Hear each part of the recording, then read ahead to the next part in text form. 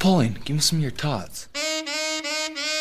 Raven's egg, blood of a hen, a little bit more blood. I ate his liver with some fava beans. A nice Chianti. Combo, pan fry, deep fry, stir fry. Yummy! Hello and welcome to the cooking show. I have a great episode for you this week. Finally, something that is season appropriate. You know, we had a heat wave last week. It was like almost 100 degrees, and I'm on here making duck confit like an idiot.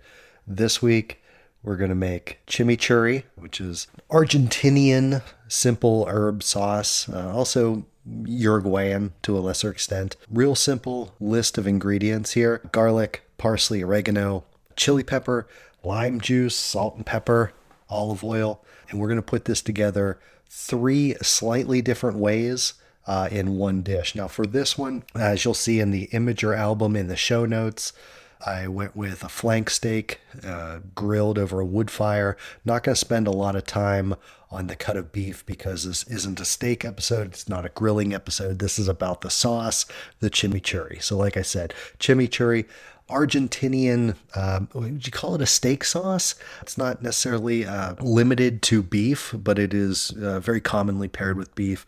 Argentina is a fantastic beef producing region in South America. But for this sauce, we're using the same ingredients, roughly the same proportions, and we're preparing that 3 different ways. Number 1, we're going to make a board sauce. This is a rustic, rough chopped preparation in which all of the ingredients are kind of strewn across a cutting board.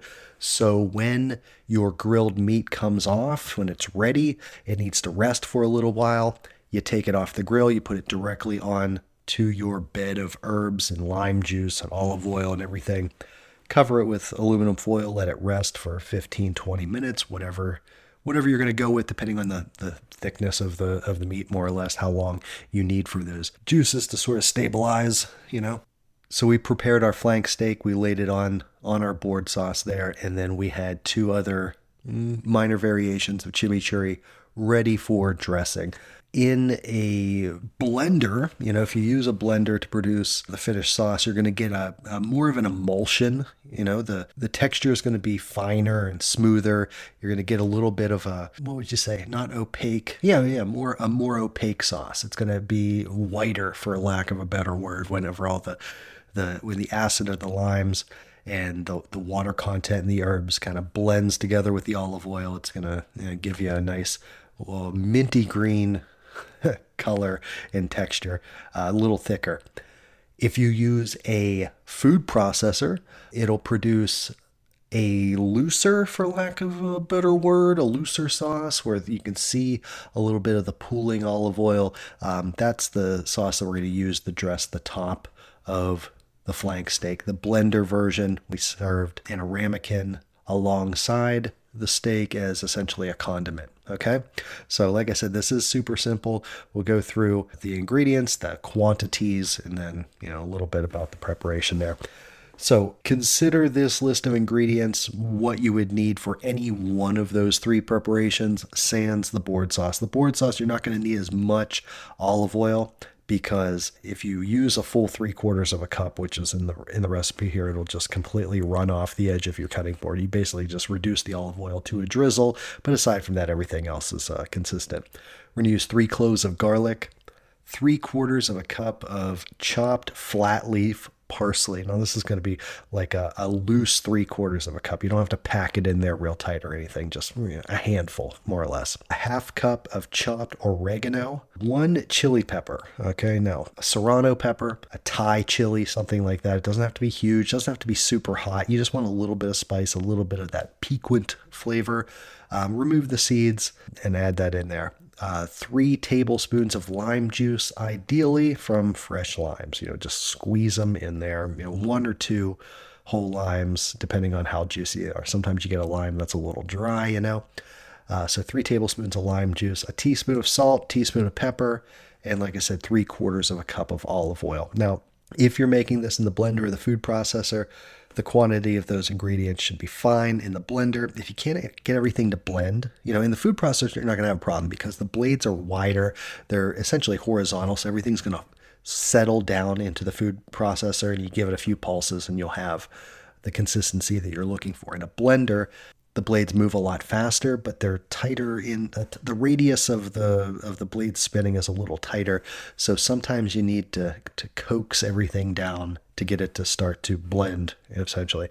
If you have a little bit of problem not getting it to combine the way you want to, a quarter cup of water would be fine, because you are making an emulsion. So the liquid, it'll all come together. Water's the universal solvent, so it'll dissolve the salt. It'll work with the olive oil and the emulsion, and you're not gonna dilute that flavor too much. Now, like I said, if you're making the board sauce, instead of using 3/4 cup of olive oil, just give it a healthy drizzle. The sauce is really straightforward in the flavor profile. The parsley is real fresh and bright and clean, and the acid of the lime juice kind of makes all the herbal flavors kind of pop, and it's a nice contrast to the savory flavor of your grilled beef. Now, when it comes to the steak selection, like I said, I used a flank steak. The sauce itself has a lot of flavor, and it's kind of the central element of whatever you're putting together here. So I would say, save the money. Don't go with, your ribeye or a strip or fillet or something like that. Go into your second tier of beef cuts, flat iron, flank, skirt, or even, you get into some goat chops or some venison loin chops.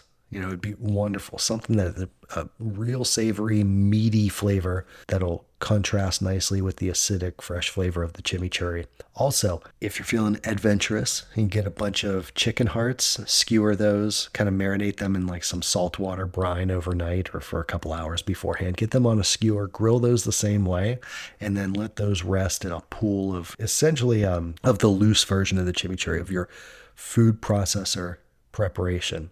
And those will be wonderful. Those will taste like sirloin steak tips. But, most people are going to go with your straightforward proteins, like a flank steak, like a flat iron, like a Sierra steak or a Vegas strip steak, if you find something interesting like that at your butcher shop. But I hope you enjoy this one. This one's super simple. The combination, the end product is greater than the sum of its parts. That's what you're looking for. So this, to me, tastes like summer. It has the fresh herby flavors, and beef grilled on a wood fire really can't be beat.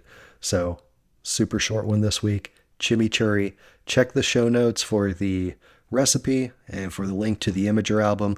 Special equipment for this one, food processor or a blender, depending on which sauce you're making. Otherwise, chop everything up, put it on a cutting board, lay your hot meat on top of that for a little while. Let the juices and the heat from the steak kind of marry all those flavors together. Slice it and transfer to a serving dish with all of those herbs and garlic and lime juice and everything underneath there. All right. Show notes can be accessed in your podcast player, or go to thecookingshow.fm and find this episode at the bottom, Chimichurri. Thank you. Have a great week.